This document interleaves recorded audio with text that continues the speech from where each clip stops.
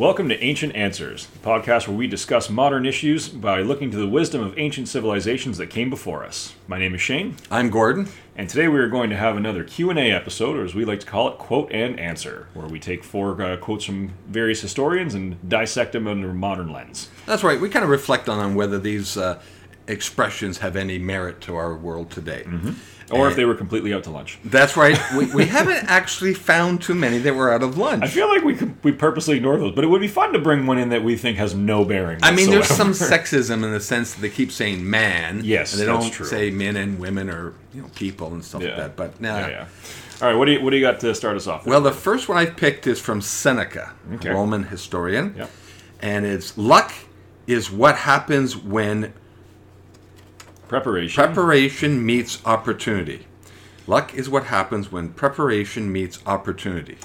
Now, that is, yes, I absolutely believe that is very relevant today. And, it always pays to be prepared, right? It's always good to be organized, to have your ducks in a row. But sometimes the biggest factor in any kind of venture, be it like personal life or business or whatever you choose, sometimes you just need to be ready to take the opportunity when it arises. Well, that's true. There are some things that can randomly happen that change a person's direction or life. Yeah. I actually see this quote as a little different. Oh, yeah? Okay. Okay. I see that as luck, or the excuse of luck, is what happens when preparation meets opportunity. I see that more from a third-person point of view, is that we often say, well, that person was just plain lucky. Okay. Yeah. Not giving credit or realization that, in fact, they were someone who was prepared, that when something happened, an opportunity came up, they were able to take advantage of it because they were prepared. Okay, yeah. And so this quote here goes two ways. It goes your way. Yeah. Absolutely. And I think it goes the way I present it, in the sense that how do you want to interpret the origins of the luck? Yeah. Well, and that, actually, when you put it that way, that makes me think of when I was at college, because I did 4 years at university where I got my undergraduate in classical history, but then a few years ago I went to a trades college. So very different dynamics, very different types of people generally who attend, that would be very different learning environments. Now, I had the benefit of being older than my classmates. I had the benefit of already understanding how I learned. So I had a reputation as being very, very intelligent. I got teased a bit. My classmates joked around. It was all in good fun. But they did talk about how smart I was. But I was really, really appreciative of the fact that they never took away from the hard work I put into it as well. Where they would joke around about me being smart, but then they would go, but then again, you stay after class for an hour or two and you read your textbook, and you do your homework, and you study, and your smarts came from hard work, and that's the thing, right? And to me, that's sort of my jumping point from what you were saying, where luck might happen, it might be a factor, but if you're unprepared, well, then it doesn't matter how lucky you are. Yeah, it's actually the opposite of that, where the negative reinforces the negative. Yeah. If you're not prepared, a lucky opportunity may not make a difference. Oh, yeah. If you're unprepared and there's a lucky opportunity that comes your way, maybe you just have to watch it as it flies by. Yeah, right. So, yeah, I think that's a very interesting quote, because without the proper preparation, without the proper planning, without the proper organization, missed opportunities could result even in the most fortuitous circumstances. I mean, what I'm going to say next may be a little controversial, but it's okay. I always love when you say those sentences. We do have societies that put in a lot of emphasis on luck. Mm-hmm. On lucky charms, on lucky traditions, on lucky talisman, and that somehow that is what's going to compensate for not having what they want.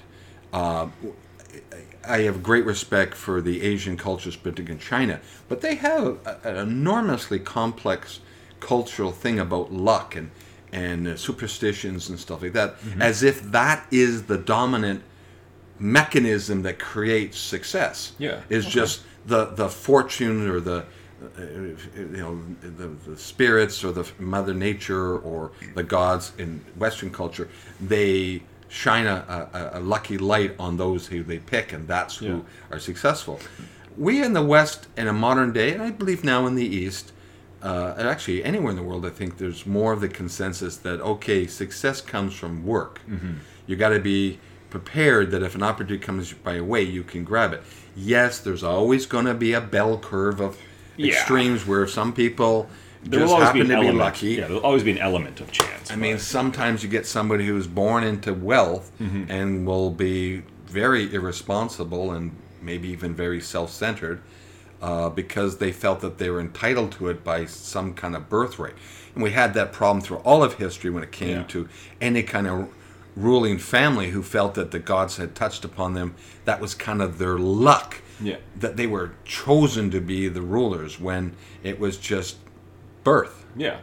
Well, and to go off of the idea of the Lucky Charms and the superstition and what have you, as soon as you mentioned that, I actually thought of modern sports, because there's a lot of superstition in terms of sports and athletics, where a lot of teams, a lot of individuals have their rituals that they go through at the beginning of every and so competition. Did ancient teams in ancient Rome. Same deal. We know that. I see in the UFC there are some fighters who, like George St. Pierre, he always bowed before he walked into the octagon. Now that comes from his karate background, respected the dojo, you would bow before you go in. But some fighters would make a point of touching the two sides of the cage before they walk in. Some like goaltenders in hockey.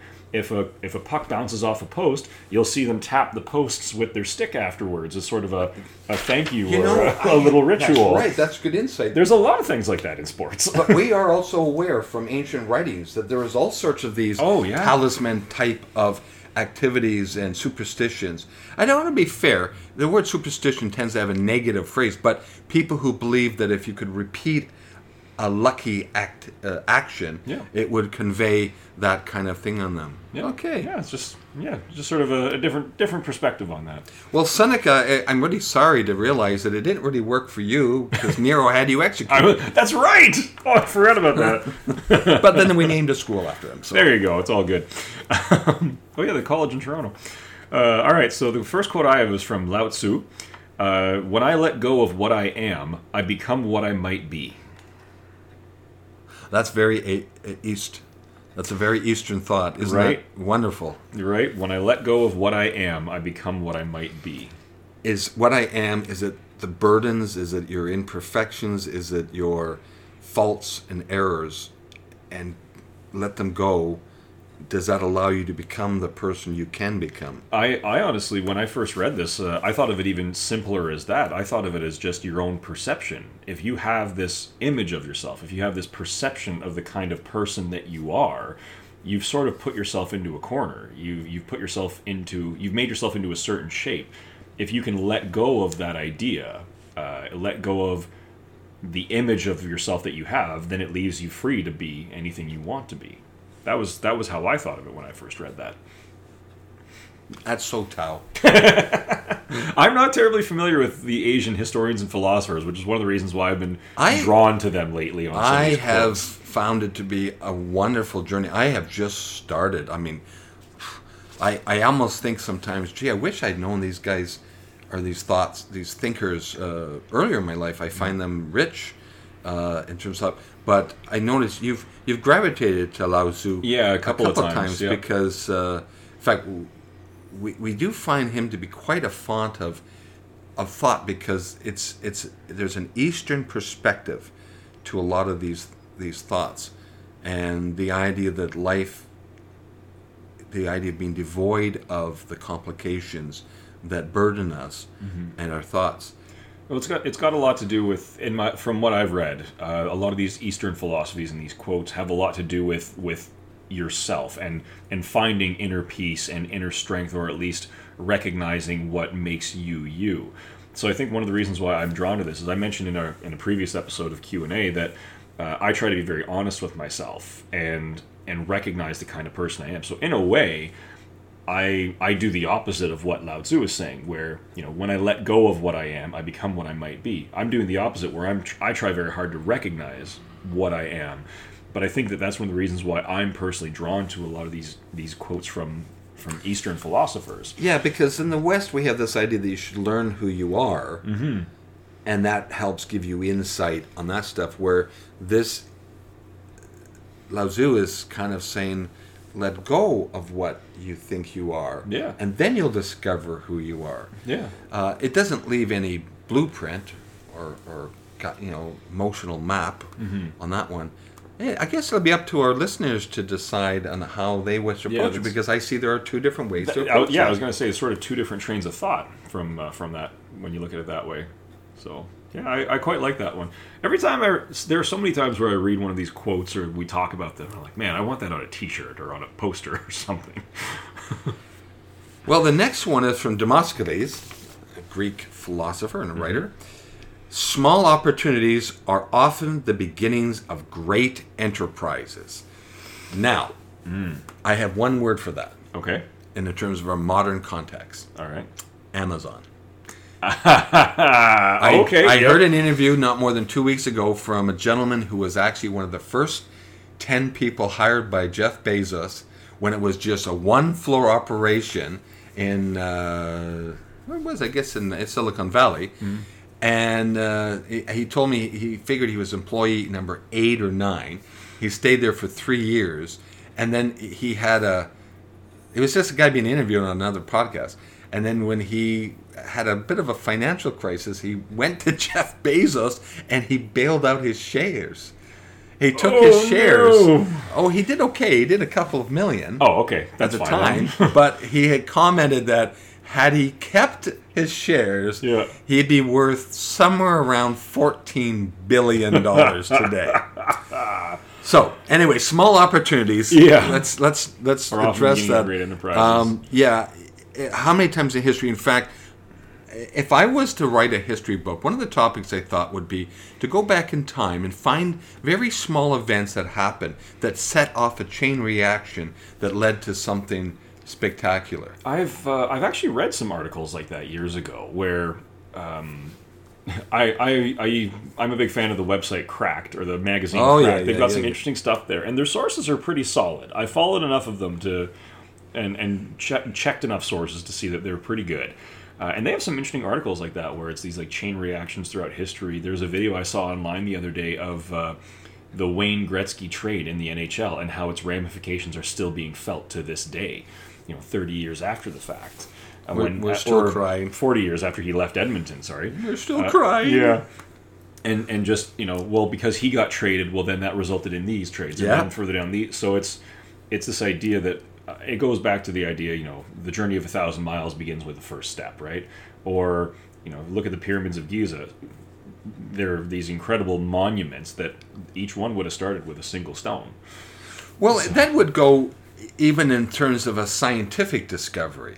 Yeah, that's true. Something that, go back to in ancient days, where there was some kind of, new tool, the smelting of new metals, such as figuring out how to get your bellows hotter so you could work with iron. Yeah. And then that small innovation would lead to a global transformation. Yeah, or if you look at look at the invention of the microscope, right? Like that, while certainly a significant event, is kind of insignificant when you compare it to the creation of the electron microscope, or the discovery of the atom, or the discovery of cell biology. And yet it opened up biological medicine. It all traced its roots back to that first, obviously there would be more firsts than the microscope, but if we choose that as our starting point, okay, well, someone created this microscope and then said, well, what if we can see even smaller? Or, okay, now that we can see these things, where is that going to take us? And that's the challenge, though, is that a small opportunity comes by. How does anybody know where the future is going to take them? We don't know. We can look back. Yeah. That's 2020. Yeah, exactly. But how many things in human history, especially when you go back far enough, and you think, well, we all go, that was a very important event. Yeah. Well, but they didn't. We didn't know that. Yeah. They didn't know that. Well, it's like I remember. Well, I know Einstein in his theory of general relativity, and when he was at the peak of his career in his academics, and he postulated a theory of gravitational waves. Now, he talked about this at a point where there was no way to prove if that was true or not. And I remember while I was in college a couple of years ago, they discovered them. Well, only that, the proof was discovered 10 kilometers, 6 miles from where we are. That's true. That's right. It was the Neutrino Observatory. It was the Neutrino Observatory. That's so right. Those who know where that's located, you know where we are. And it was, and a fine Canadian physicist got the Nobel Prize in 2016 for that discovery. I actually, I play trumpet in 2 community bands with some individuals who work at the said Neutrino Observatory, so it's pretty cool. But the whole thing I was getting at was that he postulated these theories back in the 1930s or 1940s, and then it was 2015 where they went, oh, son of a gun, he was right. It's the same with neutrinos. They had been postulated for decades before we had equipment that was sensitive enough and had the energy capacity to smash down to the level where the neutrons could be detected. I remember when I was studying classical history in university, and I read a work. I can't remember what it was, but I was astonished because it was an ancient Greek philosopher from 300 BC or something like that, who was postulating modern atomic theory, who was talking about how everything is made up of these tiny indivisible things, or these tiny things that we can't see with the naked eye. And it even mentioned energy not being destroyed or created, only transferred. I mean, I'm putting modern words onto it, but I'm reading this going, he's just guessing and postulating some theories that how he thinks it works. But now we know, that's exactly how it works. That's modern laws of thermodynamics. It's modern atomic laws. You know, I wonder whether that phrase, if you change one word, would flesh out the instruction. Instead of small opportunities, but small discoveries.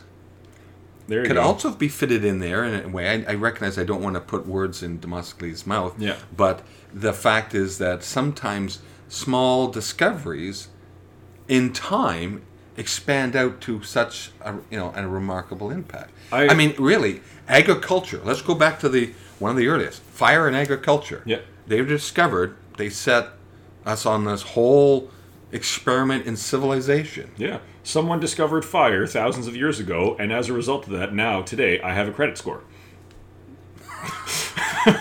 Enough dominoes fell in the meantime. Oh boy, that'd be interesting. That's like a evolutionary process that if you technically, if you're following evolution, you can trace your ancestry all the way back to 3 billion years ago to an amoeba. Yep.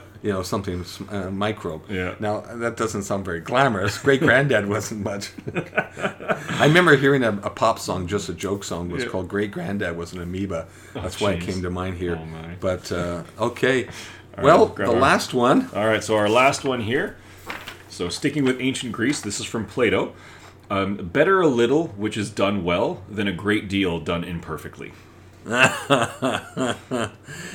That's Hollywood, isn't it? I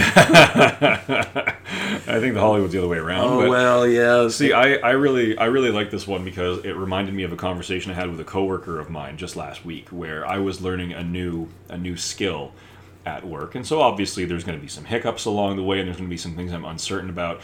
And he instructed me, if you're unsure about it, just set it aside and ask for my help when I'm available, because I would rather that it's not done at all than it be done improperly and then having to fix it, right? Complications. So that was what immediately made me think of that. So just very relevant for me anyway, in the last week. Well, I know my dad always said, he got the phrase from someone else, every mistake costs money.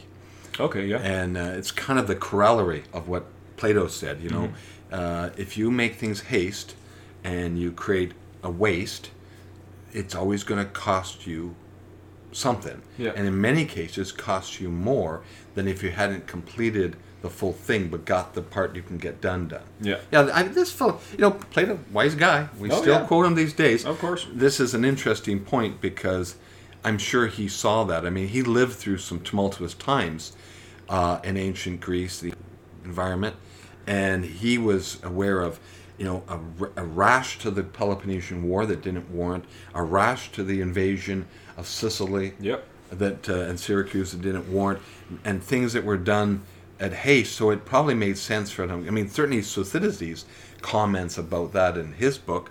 And I mean, the whole story of the Peloponnesian War is a allegory. This is my interpretation. An allegory of being unprepared, rash, and trying to get everything done perfectly before you went on, rather than getting something done well, and that you could reference it. It didn't help that they had a plague. I mean, that threw a real wrench into the whole thing. But I really, really do believe that. And let's be honest, even in looking at little things here and there, how many people, the two of us are listeners. I'm sure everyone who's listening to this podcast can think of a time where they decided they were going to hurry and something went wrong. Oh no, that never happened to me. Oh, you're a better man than me. Oh no, no, you're a dirty liar. No, that's what happens. Like we've all been there. And as soon as you do it, as soon as you make the mistake, you go, I should have just taken my time. Like there's always that reaction. Yeah. Always. And it is true. I mean, many times we have bosses that report to, and they're expecting expedient. Yeah, it's usually because of some outlying pressure. Yeah, there's an outlying one. So, most of us, I don't know. That'd be interesting for our listeners to think. How often do you feel compelled to rush on something, any kind of a chore or responsibility, or how often you feel compelled to rush, and then you get yourself in more trouble. Yeah. I'm glad I'm at a point in my life now where I'm you confident. Just don't care. Yeah, pretty much. I'm confident enough in myself where I have a pretty firm understanding, or in the areas where I have a firm understanding where I will stand my ground and know this is going to take longer than you want it to, and it's because I'm doing it properly. Where I've gotten into some disagreements with some employers where I've done that. But I know my dear wife has often comments of getting into your Zen zone. Yeah. Where you just go, take a deep breath, let it out, and just go, I'm not going to worry. Yeah. It'll get done. There you go. And we'll get it done well. There you go. Because then I don't have to do it twice. And right? All right. Well, that's been fun to have another episode of quotes and answers. Yeah. And those were some good ones we had a chance to work with. And they were challenging because every time we refer to these ancient thinkers, we recognize that they create us some thoughts in us. Yeah. How it reflects today. Well, it's all open to interpretation, right? Exactly. So. Well, everybody who listens, we appreciate it. We hope you visit our social media sites and leave us your comments. And we always appreciate your feedback in that way. You've been listening to another episode of Ancient Answers, where we did quotes and answers. I'm Gordon. And I'm Shane. And we hope that you have a great day. Look forward to sending more episodes soon.